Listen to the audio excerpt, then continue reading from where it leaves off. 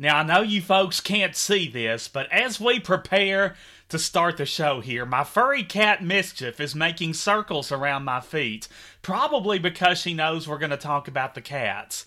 Hate to break it to you, Mischief, but we're going to talk a little cards too, because our special guest was privileged to cover them both back in the day. His name is Chip Cosby. And he served as a beat writer for the Lexington Herald-Leader, did so for 14 years while covering both UK football and U of L basketball. So we've got more than enough to talk about on that front. Not to mention, he later hosted his very own statewide television show for several years, and now, guess what? He is a mental health specialist. So we can't possibly talk about people with well-rounded careers without talking about Mr. Chip Cosby. What inspired him to go the mental health route, and what are some of his fondest memories of covering players and coaches as a beat writer? Well, let's find out right here, right now. It's Blabbing in the Bluegrass, Season 6, Episode 24. It is the last episode before Thanksgiving, and it's coming at you now. Kentucky features so much more than basketball and horses. We're home to scenic spectacles and one-of-a-kind golf courses. If boating, fishing, dining, or music is your pleasure, we'll guide you to the sights and sounds that you will truly treasure. 'Cause we're blabbing in the bluegrass. There's nothing here to hide, 'cause we're saying it with pride. Just a blabbing in the bluegrass. With knowledge of the state you're sure to appreciate. Yes, we're blabbing in the bluegrass. Where musicians furnish talent and great whiskey cools your palate. Just a blabbing in the bluegrass. With a fit for every taste, precious time is not to waste. From Poole to Powderly, Providence to Prospect, nobody covers their P's and their Q's across the Commonwealth like we do here on Blabbing in the Bluegrass, as we thoughtfully and wholeheartedly explore and celebrate all people and all things Kentucky. How in the heck are you? I'm Sam Moore, coming at you as per usual from the inviting and enchanting North Quail Motel in stunning Henderson, KY. So honored to welcome Chip Cosby to the show today, and he is quite an interesting gentleman, to say the least. I had the pleasure of meeting Chip back in 2011. I tried out to be a co-host on Kentucky Sports Television, hosted by Kentucky Sports Radio host Matt Jones. Of course, Matt is concentrating on his radio show these days and is no longer on TV, but that was quite a fun experience auditioning, because I got to meet great people, not only like Chip Cosby, but also Matt Jones himself, Mary Jo Perino, who was a former sports anchor in Lexington, I believe on LEX 18, and so it was just a star-studded event, I guess you'd say. And Drew Franklin, who's now a writer for Kentucky Sports Radio, I got to meet him during the competition as well. And so it was a great experience for me. Have no regrets at all whatsoever. And anyhow, I always knew that if I ever started a podcast, which I eventually did, that I would want Mr. Chip Cosby as one of my guests. So we're going to find out all about him and his coverage of Kentucky football and University of Louisville basketball from 1997 all the way through 2011. He did so with the Herald-Leader. We'll also focus on his time at Time Warner and his experience hosting his very own television show and his time as a mental health counselor. How did he prepare for that? What kind of educational background did he need to pursue? And how else did he strengthen himself and his resume in order to tackle the needs of that current position? Well, we're going to get the answers to these and many, many other questions with Mr. Chip Cosby, so you hang out, don't go anywhere. He is waiting in the wings, and we will get to him in mere moments.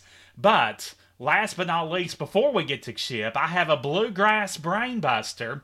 It's hot off the press, and it involves Chip's former employer. So anyway, we're going to give you the question now. You can think on it while Chip and I are chatting, which we're really good at, if we do say so ourselves, and we will get you the answer at the end of the show. But anyhow, the Lexington Herald Leader is a combination of two newspapers that used to be separate. That's right, you used to have the Lexington Herald and the Lexington Leader. I want to know, in what year did these two newspapers merge to become the Lexington Herald Leader? Again, the Herald and the Leader used to be separate entities. You used to have the Lexington Herald and the Lexington Leader. I want to know, in what year did those two papers merge to become the Lexington Herald Leader? You think on that, and we will enlighten you towards the end of the program. Good luck, gang. Sam Moore proudly presents his Commonwealth Crowd Pleaser. Well, I am beyond blessed to welcome this gentleman to the show today. I met him, as I told you, about 11 years ago when I tried out for Kentucky Sports Television, at the time hosted by Mac Jones. I was in a competition, and Chip was kind of helping make sure that things, stayed afloat the way they were supposed to. And the more I followed him, the more I was always impressed. He spent nearly 14 years working with the Lexington Herald Leader, covering UK football, U of L basketball. He hosted his own statewide television show for several years, and now he is a mental health counselor. So what are his fondest memories of, covering the Cats of the Cards, and what inspired such a drastic career change? Well, here to answer those and many other questions, let's make welcome the man, the myth, the legend, Chip Cosby. Hey, Sam. Hey, first of all, I want to thank you for having me, and thank you for thinking of me. I've been out of the game for a few years now, so it's really flattering to know that people still, remember, what I did in sports media. So I appreciate you, thinking of me and reaching out, man. Well, it's a pleasure to have you on. I know you've done a number of interviews through the years. It might feel a little different to you being the interviewee. Yeah, I actually enjoy it. Like it's a change. I'm usually the one answering the questions, and it's a nice change up to be the subject for a change. So yeah, I'm really looking forward to it. Absolutely. Well, I'm looking forward to the conversation as well. Now, many people, Chip, undoubtedly remember you most of all from your years of covering sports for the Lexington Herald Leader. So talk about your earliest and most fond memories of playing and or following sports as a child, Chip. Well, I was an athlete. I played high school sports. Now, I wasn't any good, but I played. Right. But I was always a huge sports fan. Growing up, I was 5 years old, and I remember sitting down every morning and reading the sports page. I mean, that was really the sports page was really the first thing I got excited about reading. And, so I kind of developed a love for sports. I mean, I was the kid that knew all the stats from all the major teams and all the sports. And, I was just really, consumed by it. So, I went up to UK and decided to major in journalism. And, got an opportunity as a very young person to get my foot in the door at the Herald Leader. And, that was really a life-changing experience for me. Just,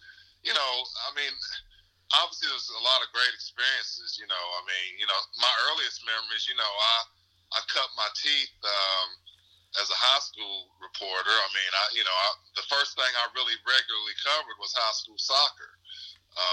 So I was going out to soccer matches and watching, some of those soccer matches,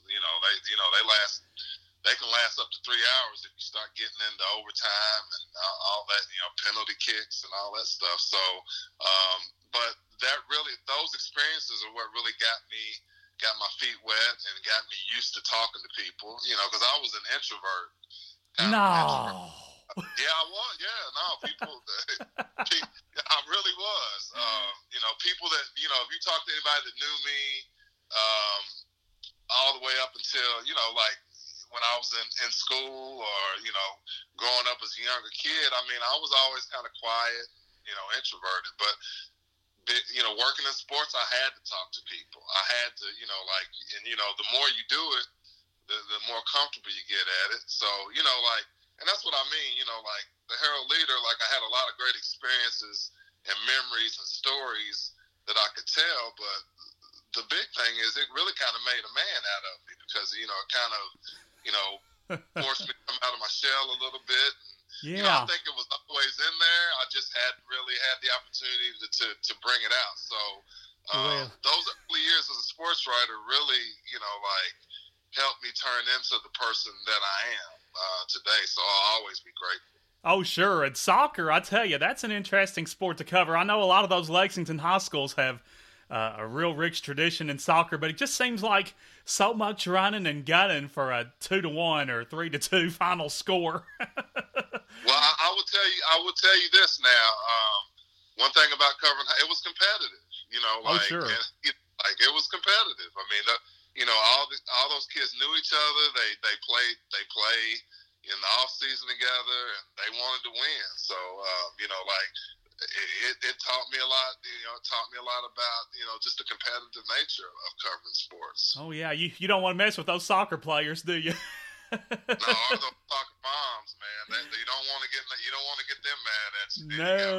No. Now, did you grow up in Lexington? No, actually, I grew up in Louisville. Okay. I was a Louisville kid. Grew up here.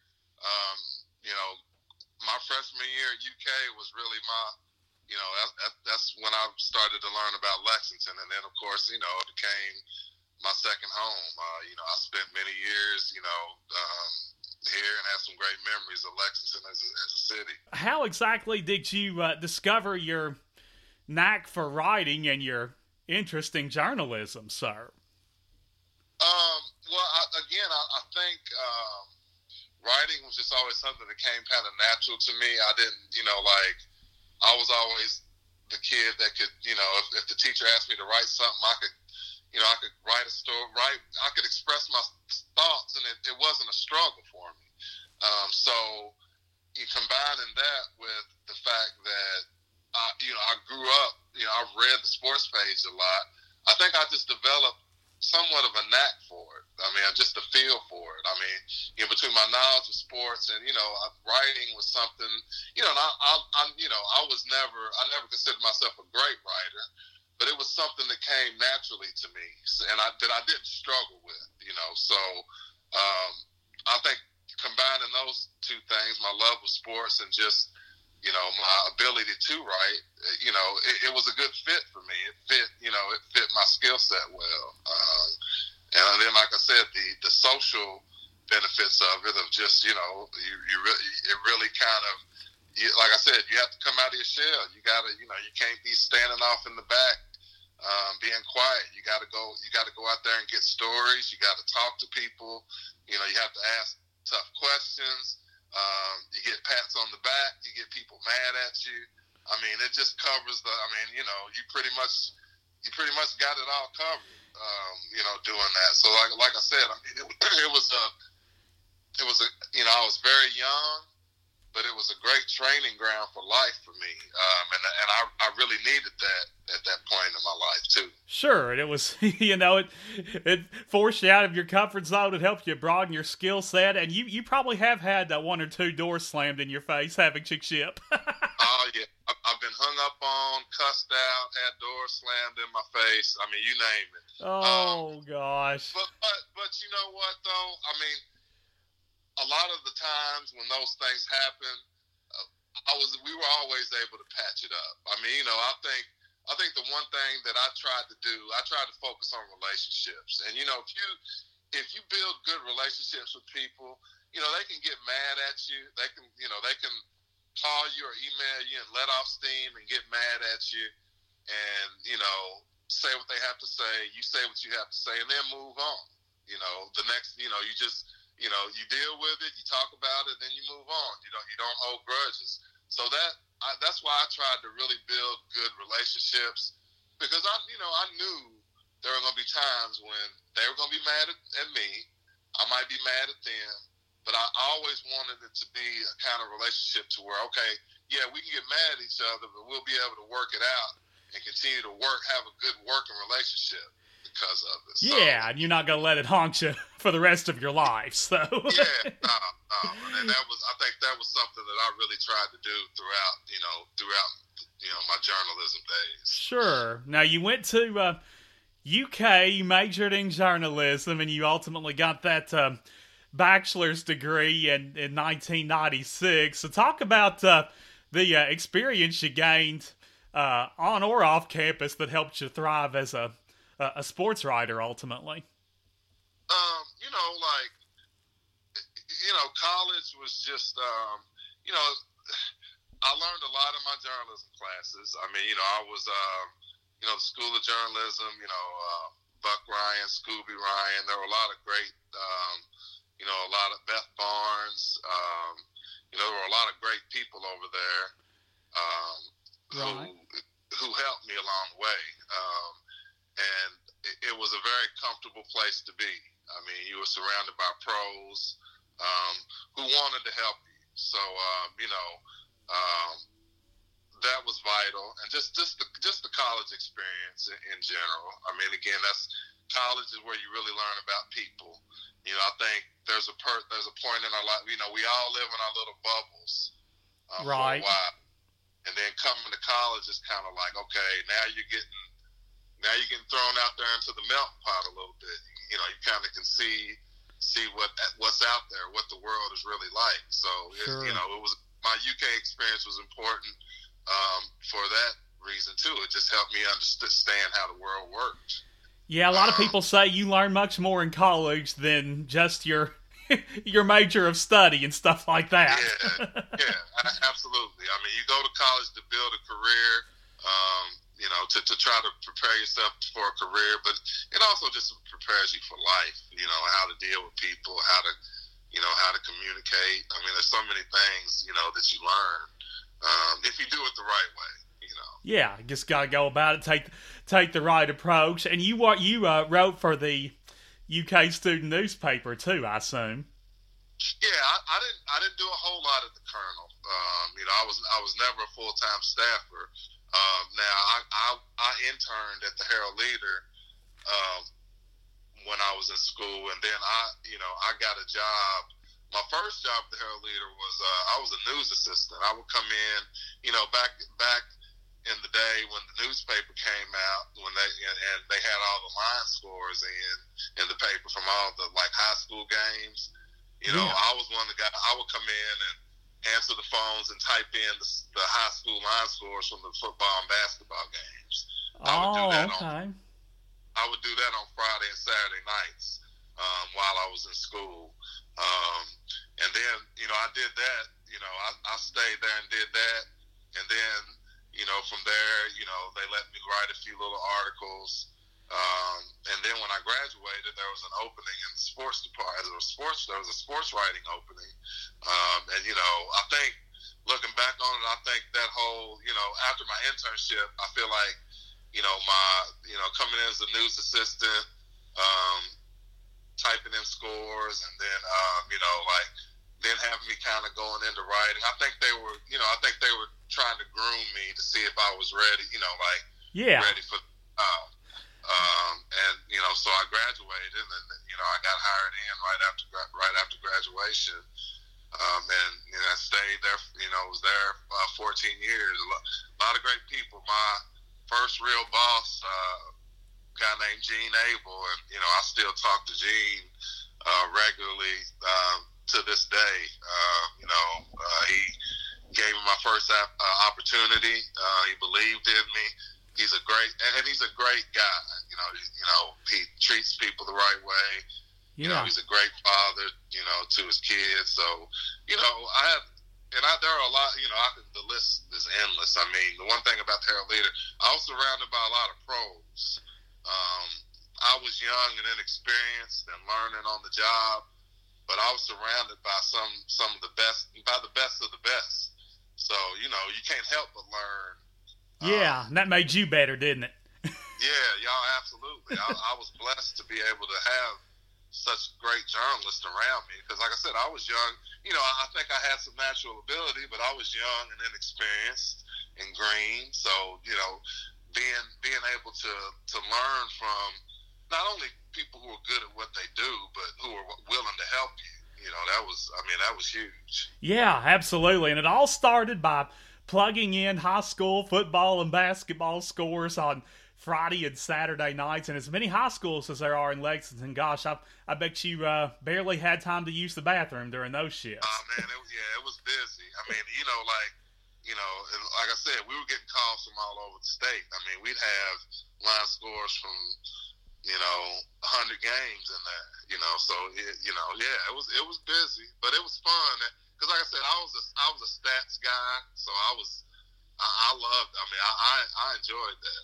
That was exciting to me. Yeah, and you were a sports fan, so that that made it icing on the cake. Now later on, you of course became a beat writer, and all the while you were covering some high school soccer, and you covered some high school football and basketball as a sports writer too, didn't you? Oh yeah. Mike Field.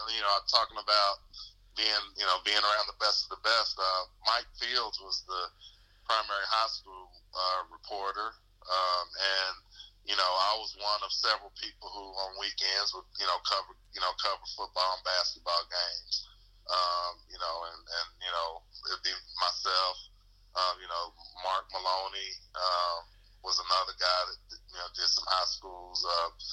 The late great Rick Bailey did some high school stuff. So we had a pretty strong crew of folks out there on the high school scene, led by Mike. Mike is everybody around the state knows Mike Fields and respects his work. So I have heard that name plenty of times. Yeah. So and then the games were great too. High school, there's just a purity level about high school sports that you don't get, and definitely not in pros and even college now. And it's starting to see into high schools a little bit. I think there's still some level of purity with the high school game now. I was covering high schools in the late 90s, early 2000s, so this that was a different era from what we had now. So it was even more pure back then than it is now. This was before shoe companies and AAU just took over everything, but great memories. You did UK football as a beat writer and Louisville basketball, so you sort of got a taste of both worlds, shall we say? Yeah, and that's typically how we did it at the paper. The UK football guy would be the U of L beat guy in basketball. Now we didn't staff U of L, like we did the home games, and like they played Cincinnati, or I traveled with them in the NCAA tournament, so I got to so I got to see some pretty good stuff. And of course UK football, that was never a dull moment. No. I came in at the end of the Hal Mumme era and went out at the end of the Rich Brooks, beginning of Joker Phillips era. So right, yeah. Whether the teams were good or not, that's exactly right. Yeah. There was never a dull moment. So talking about the coaches that you covered and got to know while you were in the process of being a beat writer, let's you said you were came in right at the end of the Hal Mumme era. So let's start with Hal. What are your what stands out in your mind when you think about the time you spent covering Hal Mumme? Well, my first game on the beat was that infamous Lightning game that got delayed by lightning. I believe it was in 2000. Jared Lorenz's first start. Oh yeah, the Louisville game. Yeah, the Louisville game, the Lightning game. And of course, that was the year that the NCAA scandal broke, and Hal was out the door shortly after that. So so I only really got a year of Hal, and I know Hal. He by the end there, he wasn't on the best of terms with a lot of the media. He went back and forth with them. Like I said, I was there a year, And honestly, he was. I never really had any issue with him. He was okay to me. I mean, I remember he agreed to. He had me up, and he wasn't really talking to a whole lot of. He wasn't talking to a lot of people outside of the standard press conferences. And one day he had me up to his office and gave me a one-on-one, which for me being a young beat writer, that was a big deal. Yeah, it meant a lot, didn't it? Yeah, and even now, like he friend requested me on Facebook. So I really don't have any. I don't have any really bad stories about Hal. He's like I said, I know he's. I know he's a controversial. He can be a polarizing figure with some people. Right.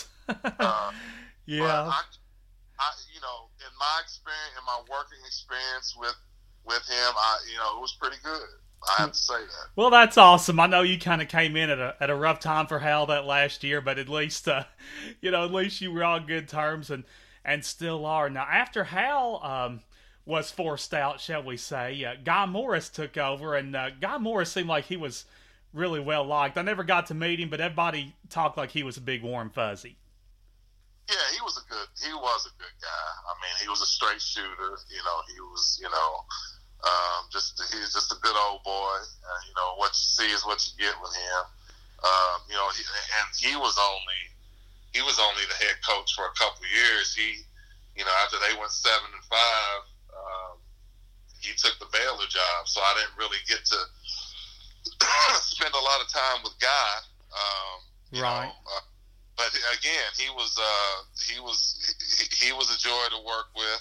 I think he did a better. I think the job that he did in that period when they were on probation. I think that gets overlooked a lot. And I think they had scholarship reductions going on and everything. Arjuice Penn, and that was a good football team, and he parlayed that into a job at Baylor. So that was a good year, 7-5, and then of course, everybody you can't think about that year without thinking about the unfortunate Bluegrass Miracle where LSU threw the Hail Mary. It was 7-5. It could have been a lot better, but they beat Louisville. Right. Start the year, and that gave them a lot of momentum. And at the time, again, they were, I think they had gone 2-9 the year before.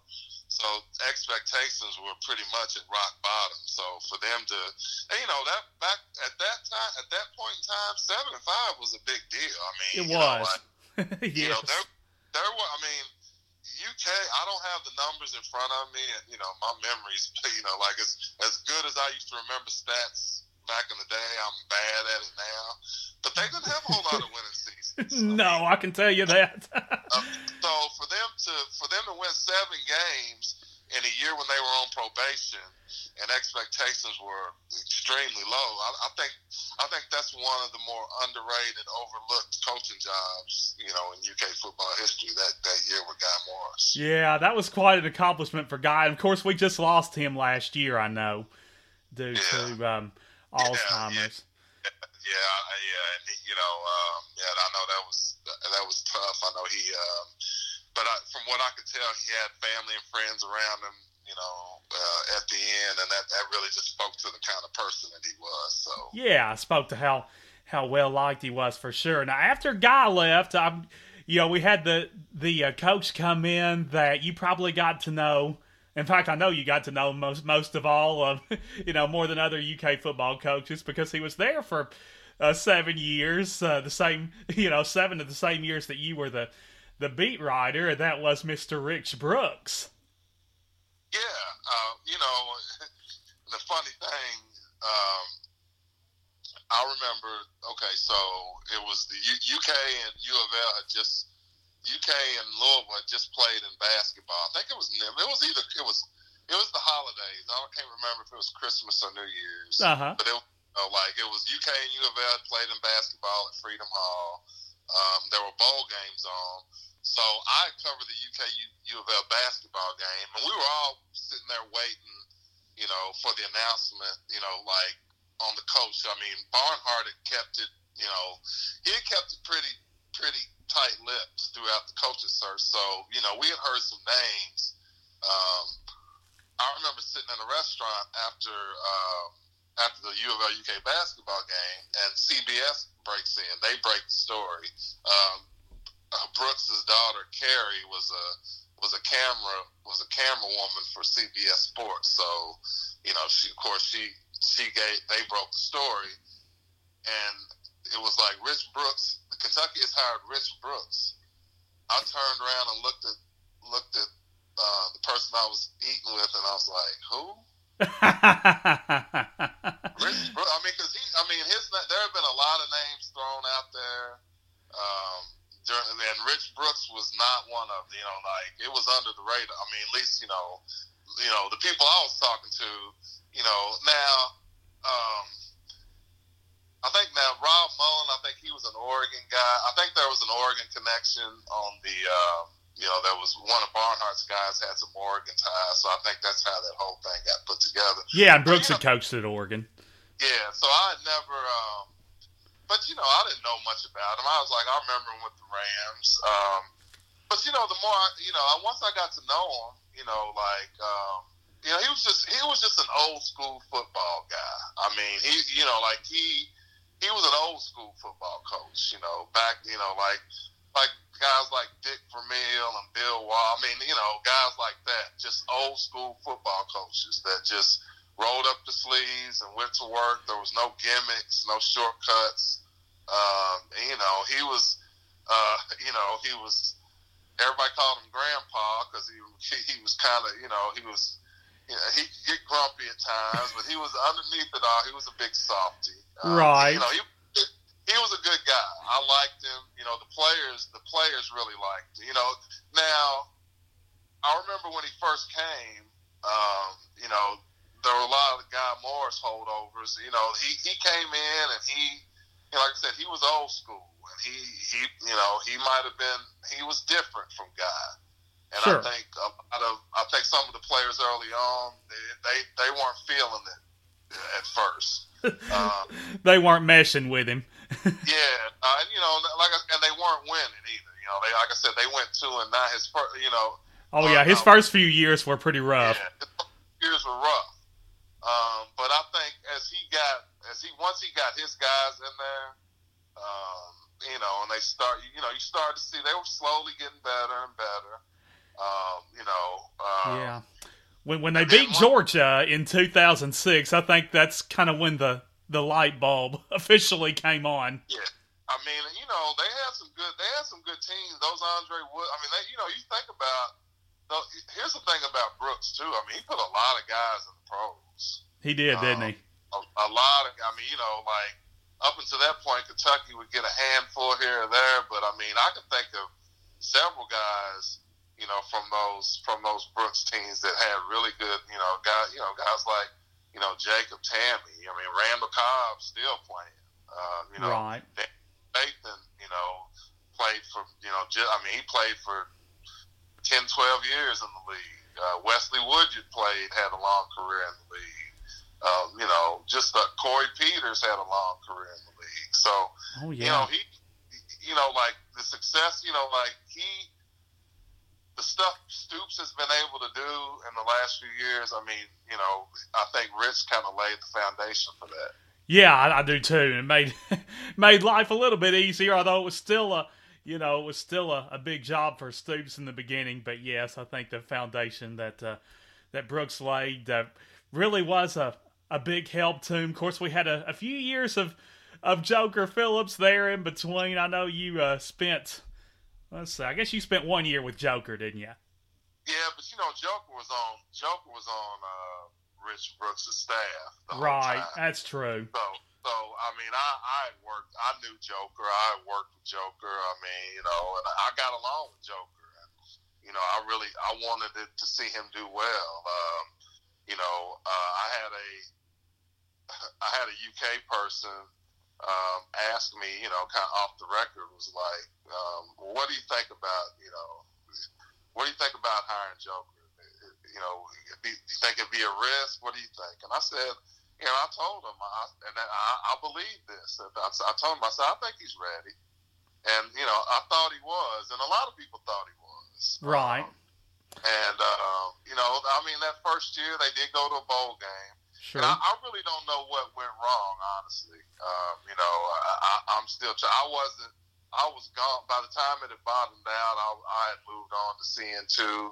Right. So I wasn't on the beat every day. So, but yeah, that was like the story. A kid played at UK, loved the program.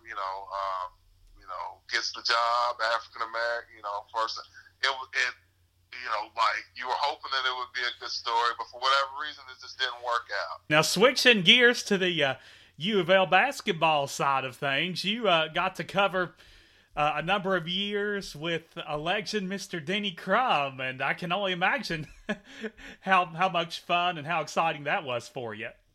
Yeah, well, growing up, I grew up in Louisville in the '80s in the '80s Louisville was what Duke, Kentucky, and Kansas are now. I mean, exactly. They won 2 national championships, went to I think 6 Final Fours or something like that. So, they were a dominant presence in Louisville at that time. So, and I came in at the tail end, when things had kind of started to fall apart there, and then of course, they made the move, and they worked out a retirement plan for him. But as somebody who grew up in Louisville and just saw the program rise, it was neat to get to work with a legend like Coach Crum. Oh, sure, even though it was in his later years. And then, of course, Rick Pitino came along, and he spent all those years at Kentucky. I know since you were more, on the football side of things, you never got to cover him at Kentucky. But what was your experience like following Rick and sort of getting to know him at Louisville? Rick was, Rick knew how to play the game, man. I mean, he was a quote machine. Now, he was also full of it at times. I mean, but he was entertaining, that's for sure. I mean, he was an entertaining guy to cover. He was a very interesting, complex guy. You'd see his brilliance, and then sometimes you would see his petulance come out. Sure. But, he was also, but he was a great coach too. I mean, you say what you want about Rick. You talk to 20 people, you might get 20 different opinions on Rick. But say what you want about him, the dude can coach some basketball. I mean, he's proven that, time and time again. He had Louisville. Louisville was back. He won a title in 2013. Went to the Final Four, and that Final Four, the Anthony Davis, the team that won it, the Anthony Davis team, when they played Louisville in the Final Four in New Orleans, and I was there for that. And I'd say that's got. I mean, if that's not number one, it's in my top 3 of overall experiences as a sports reporter. I think I was with CN2 at the time. At the time, yeah. Yeah, but that was, I could tell just by listening to it, that was a heck of an atmosphere and a heck of a game, too. Kentucky came out on top, but I know Louisville, fought back several times. It was tied late in the second half, if I remember right. Yeah, Louisville made them sweat. Louisville made them work a little bit. They did. It was an entertaining game. Yes, indeed. But you're right. Rick knows the game as good as anybody. In fact, he's still coaching up in Iona these days, the Gales. So yeah, he'll do. They'll probably make the tournament. He'll probably get them in the tournament. I think they missed it last year, but he's going wherever he's at. He's going there. He hasn't flopped anywhere. Oh no, he's always managed to make things exciting wherever he's been. That's for sure. Now, In 2011, your first notable career change came when you made the move from the Herald Leader over to CN2 at Tom Warner in Louisville there. So, what excited you most about this opportunity? And just out of curiosity, how hard was it to leave the Herald Leader after nearly 14 years? Well, it was very hard because the hardest thing, I mean, to this day, probably one of the hardest conversations I've ever had to have in my life was when I had to sit down and tell my boss, Gene, tell Gene that I was leaving. That was very difficult because, that was the only place I'd ever really worked. I mean, I had little, odd part-time jobs here, in high school and college, but that was the first real place I worked. I mean, I was comfortable there. I mean, like I said, I worked for a great boss. I on a great team with great coworkers. So it was very difficult. But at the end of the day, it had reached the point, where at that time, which was 2011, I mean, you could start to see the handwriting on the wall with regard to newspapers. Right. And I just thought at the time it was just it was the right career move to make.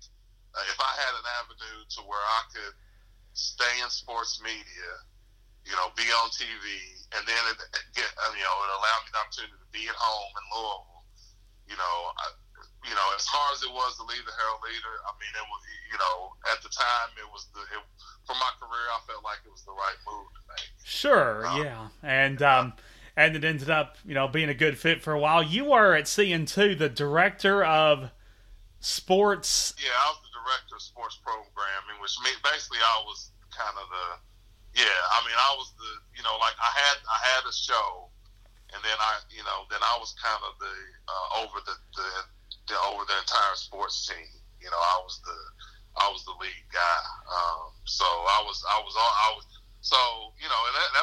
demanding. Like I said, because I was doing the show every day, and then I was also the boss. So I had to manage the team and and the other shows and all that stuff. Yeah, and do a lot of do some administrative stuff. But again, that was another great experience for me, man. I mean, just to have the opportunity to have my own show, to be recognized, and to be able to do some of the things, like one of the good things about being a CN2 was, they were pretty open to different ideas, so we were able to do a lot of different things, and that some of the traditional stations couldn't do. So yeah, that was another great experience for me personally because it taught me a lot. I learned a lot about life and that experience too, and just kind of what it's like. Like it was strange because I never really thought of it. Like it didn't really hit me until I started like going places and people would be, hey, I recognize you from TV. And that was weird to me. That took some getting used to. Yeah, I can imagine. And I'll still, there's a guy I work out at the Y. There's an older gentleman at the Y that I see to this day. He says, hey, it's Mr. T, calls me Mr. TV Man. Mr. TV Man. Oh, that's funny. And I left CN2 in 2013, I believe. So it's been almost 10 years, and I still have people that will come up to me and say, "Hey, I remember like for you, for example, I made the casting call." So that's the good thing about that. That stuff lives in infamy. I mean, you can always look back and nobody can take that away from you. They certainly cannot. And your show, I know, was My CN2 Sports, and you covered, a little bit of Kentucky, a little bit of Indiana sports, kind of a big mixed bag, didn't you? Well, yeah. So the other show with Matt Jones with KSTV, that was a UK show. Sure. So when they brought me on board, the idea was to, okay, so we've got a UK show.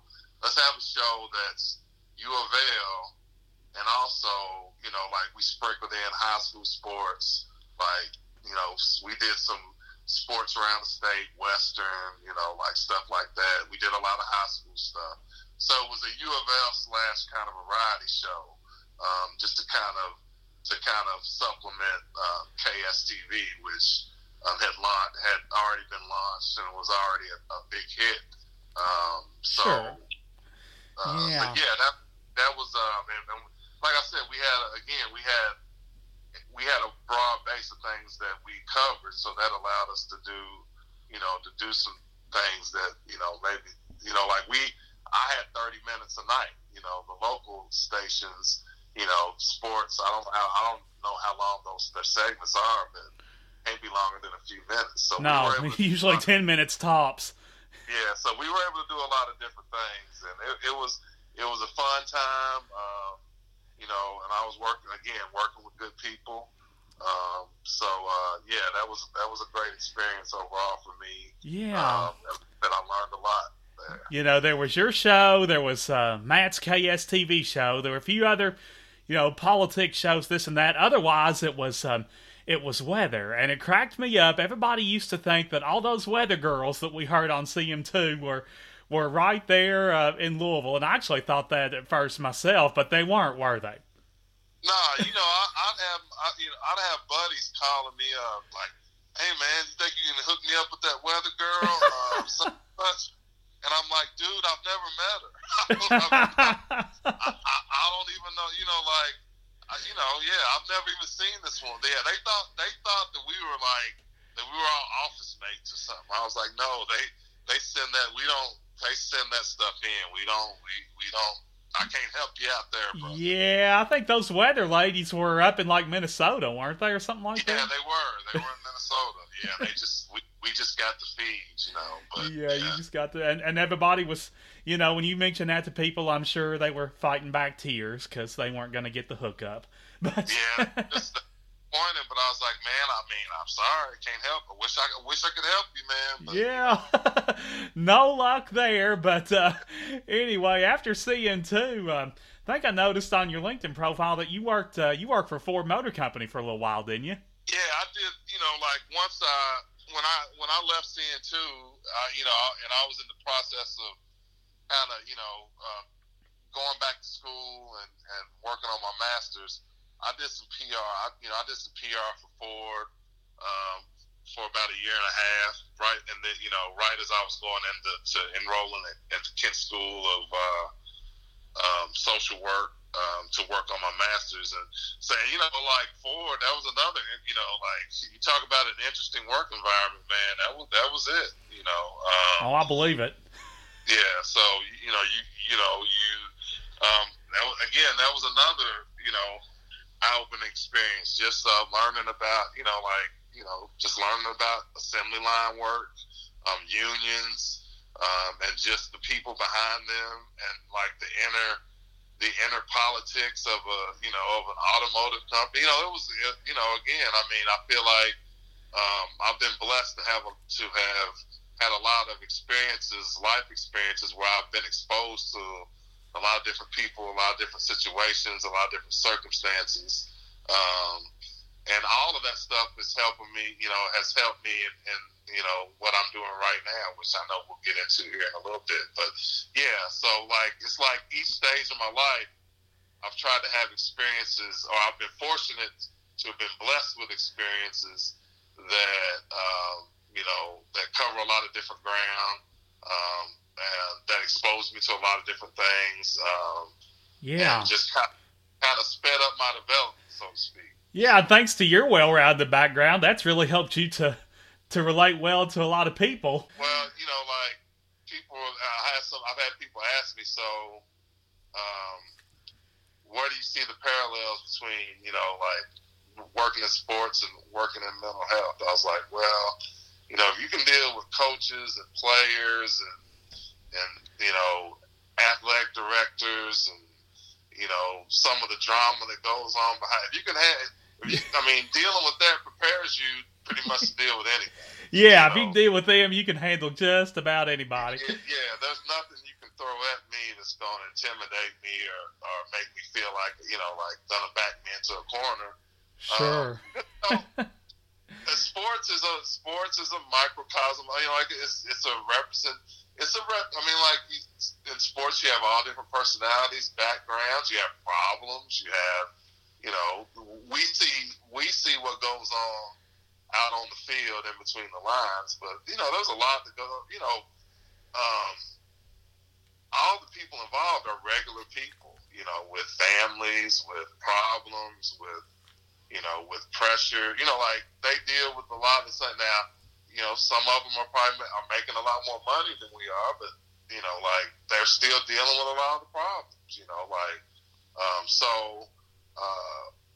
That again, working and looking back on it now, like if I hadn't had that experience working in sports, transitioning into social work and therapy would have been a lot harder for me than it was. Oh, no doubt. Yes. That did benefit you in your transition for sure. Now, what exactly interested you in the in the realm of mental health? How did you become interested in that, and how did you find the inspiration to go back to school and get a master's degree at that point in your life? Because I'll tell you, I can only imagine how hard that was. I know a lot of people wouldn't be motivated to do that, by that point in their life and their careers. Yeah, it was definitely challenging, but I was still trying. I was looking for something. I enjoyed my time in sports, and it was great. And I realized how I was fortunate, and I'm grateful for the opportunity. It was, a once in a lifetime thing. But I never, reached a point to where I was like, I didn't feel like that was my true calling in life. Right. Mm-hmm.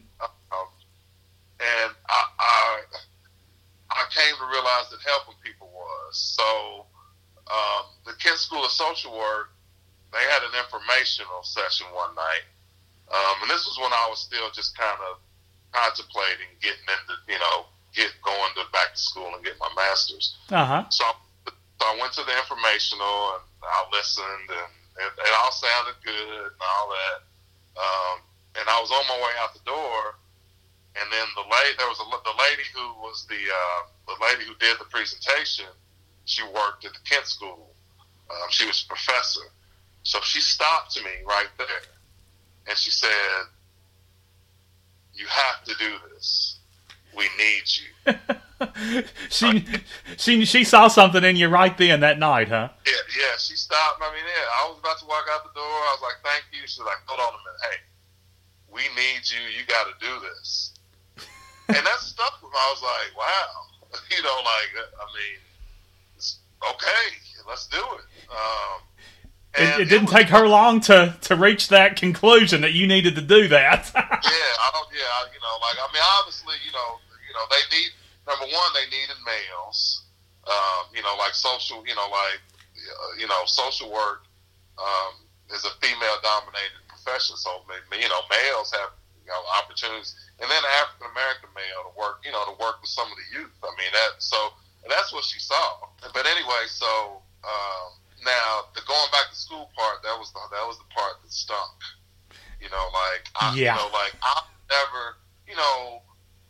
I've always been a capable student, but I was never a great student just because I never really liked school. I did it because I had to do it. Mm-hmm. But I was never, I was never one of these people that, killed myself academically. I did okay. I should have done better, but I did enough. Yeah, exactly. Okay, so that's my mentality. I'm 40, I'm in my early 40s, and I'm going back to school. So that, it was a challenge, man. I believe it. Really had to, I can't say that, I can't, looking back on my graduate school experience, I can't really say it was all that great. I didn't really enjoy it. But I did it. I did what I had to do to get the diploma. Yeah. So once I got that finished up, it was just about finding the right opportunities for what I wanted to do.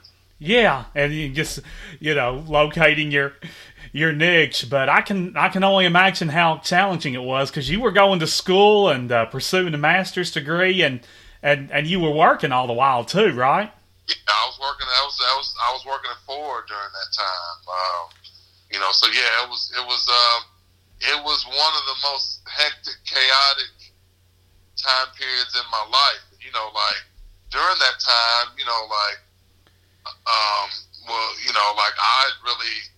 I had started to see a therapist shortly before all of that, and I saw how talking to a therapist and working with a therapist, the impact that it had on me. I think that, number one, I think it helped me to be able to meet all the demands that I had to meet in order to reach my goals. Therapy was big in that. Mm-hmm. And it also made me realize, this is what I want to do. Because I was the type of guy that, growing up and even in my adult life, I was the guy that talked to people about their problems a lot. A lot of my friends, sometimes, people I worked with or whoever was in my life. And, we would sit around and talk, and I would, we'd talk about stuff, and I'd, give advice. I mean, and also I was always that guy anyway. So I'm like, well, let's make a career out of it. Let's see if we can make a career out of it. There you go.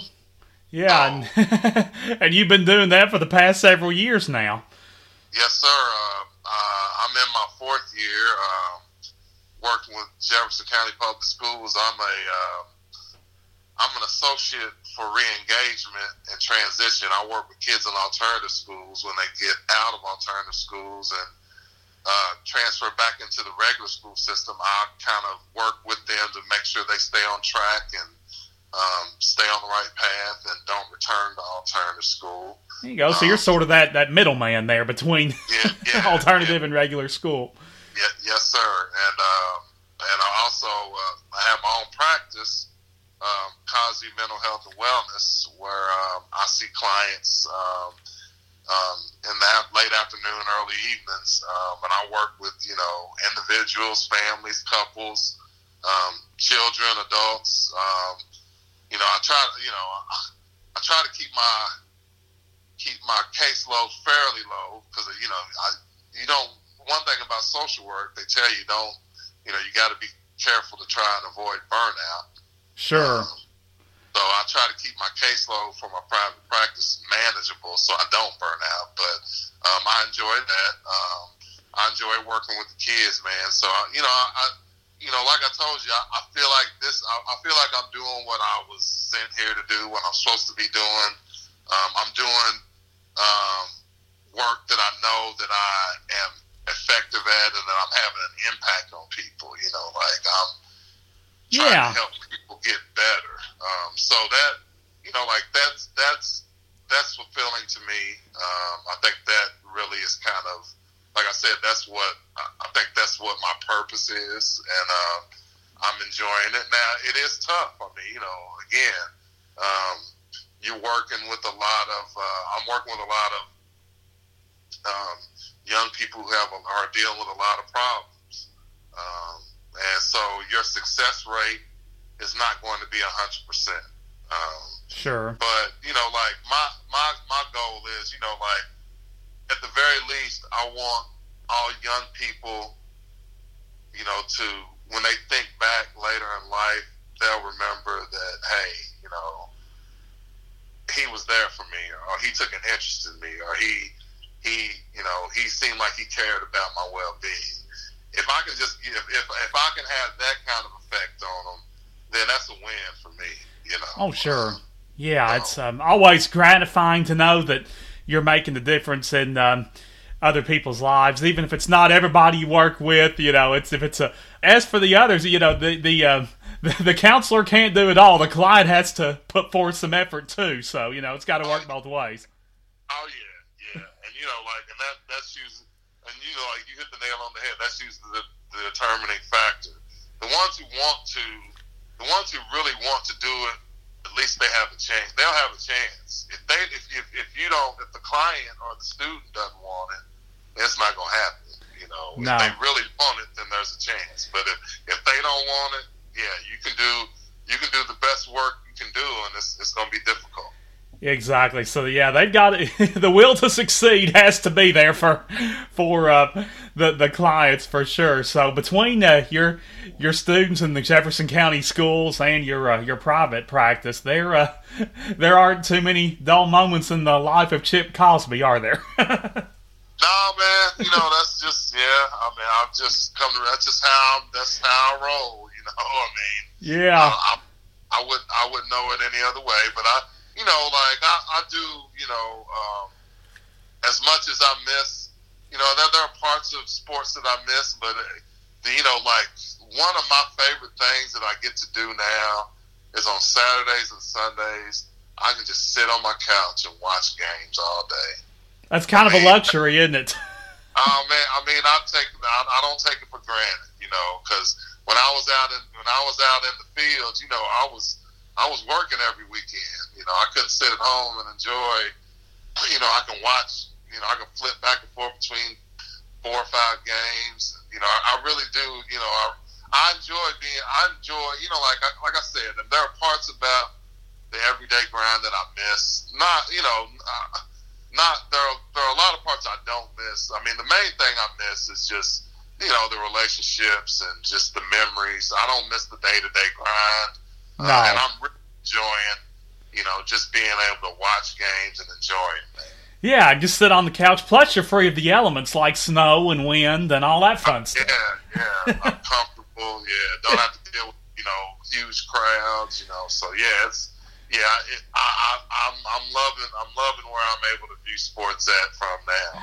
Yeah, that's something you've worked hard to enjoy, and I know it's it's definitely something that you look forward to on the weekends. Well, Chip, this has been great. I know that we've all learned a lot and gained a lot of great insight into your career. Now, if people might need some assistance or think they could use some, or maybe they know somebody who could from you, or maybe perhaps you could steer them to somebody that could help them to get back on track and go in the right direction. How would you recommend that people contact you?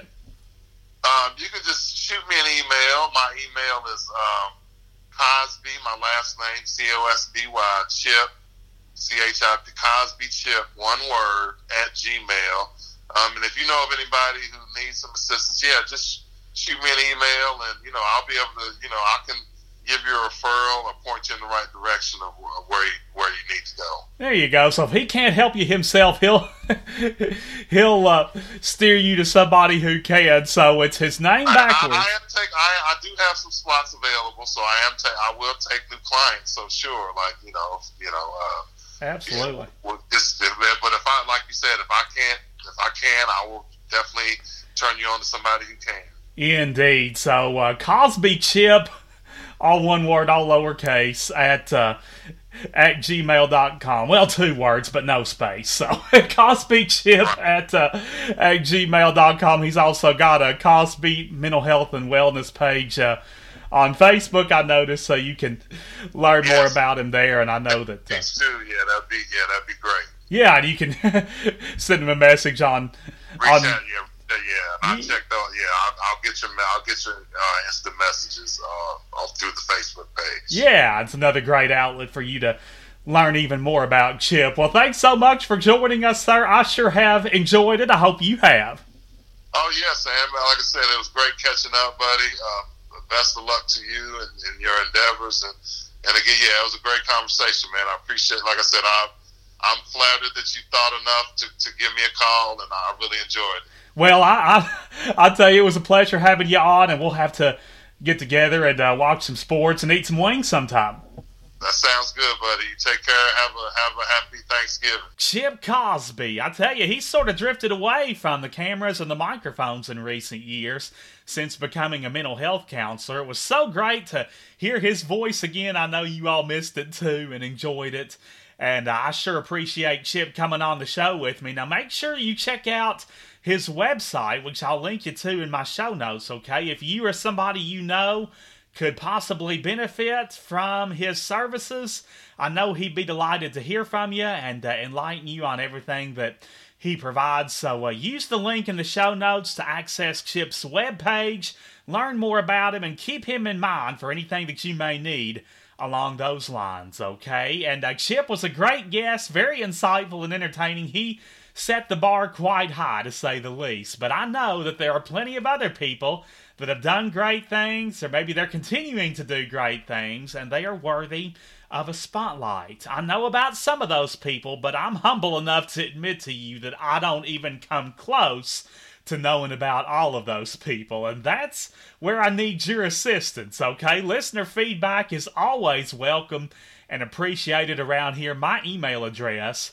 is bluegrassblabbin@gmail.com, BLUEGRASSBLABBIN@gmail.com. Whether it's a restaurant in the state that you've loved for years, or maybe it's a newcomer restaurant that's trying to get its feet off the ground, well, I'm glad to promote either or both. A state park that you're really fond of, a musician that's either well established or trying to get that away, educators making a difference across the state, healthcare professionals. I have interviewed all of those types of people, and I'm always open to new and different suggestions. So don't be bashful about sending me that email. Also, don't be bashful about reaching out to me on the Blabbin' in the Bluegrass Facebook page, which I need you to like and follow, okay? Because all of my previous shows are there. If you're new, you certainly don't have to have heard any of the previous shows to enjoy the future shows. But we think you'll enjoy a fair number of the guests that we featured, just as much as I enjoy talking to them, okay? So make sure you check out the archives and the previous shows that we have posted. Also, you can stay up to date with teasers that we present on future plans for the show.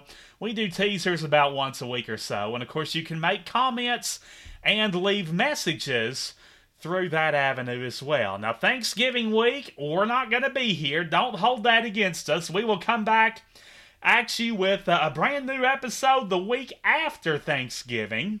That would be November the 30th, the Wednesday after Thanksgiving. Good Lord willing and the creek don't rise, we will be back here with a full belly, and we hope that you'll have a full belly as well and come on back, because mark my words when I say that you are the glue that keeps this show together, okay? We couldn't possibly do it without you, so we look forward to having you back here in 2 weeks. But before we bids you adieu this time around and start the meal preparations for the big turkey day, let's give you the long-awaited answer to this week's Bluegrass Brainbuster, and it involves, like we said, Chip Cosby's former employer, the Lexington Herald-Leader. The Herald-Leader is a result of two newspapers that combined back in the day. Of course, you used to have the Lexington Herald and the Lexington Leader. They were two separate entities, and I want to know, in what year did those two newspapers merge to form the Herald-Leader? That would be 1983. January 1st of that year, to be exact.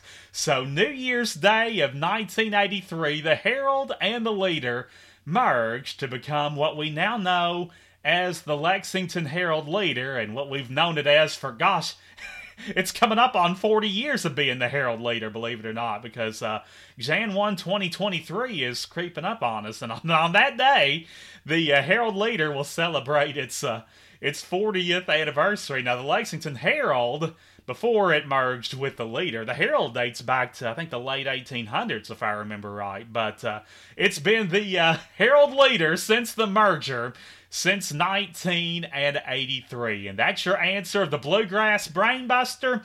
Come on back in a couple weeks for another one, and remember that you can listen and subscribe to Blabbing in the Bluegrass absolutely free of charge via numerous podcast directories, including Apple, Google Podcasts, Spotify, Verbal.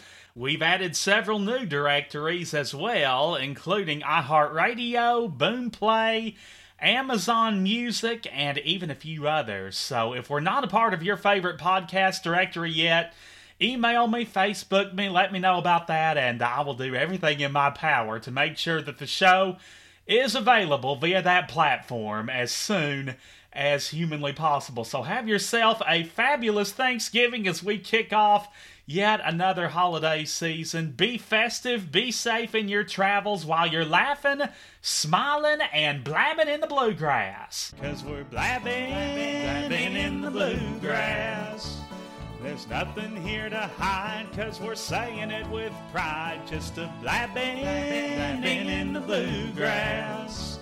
With knowledge of the state you're sure to appreciate. Yes, we're blabbing in the bluegrass, where musicians furnish talent and great whiskey cools your palate. Just a blabbing in the bluegrass, with a fit for every taste. Precious time is not to waste.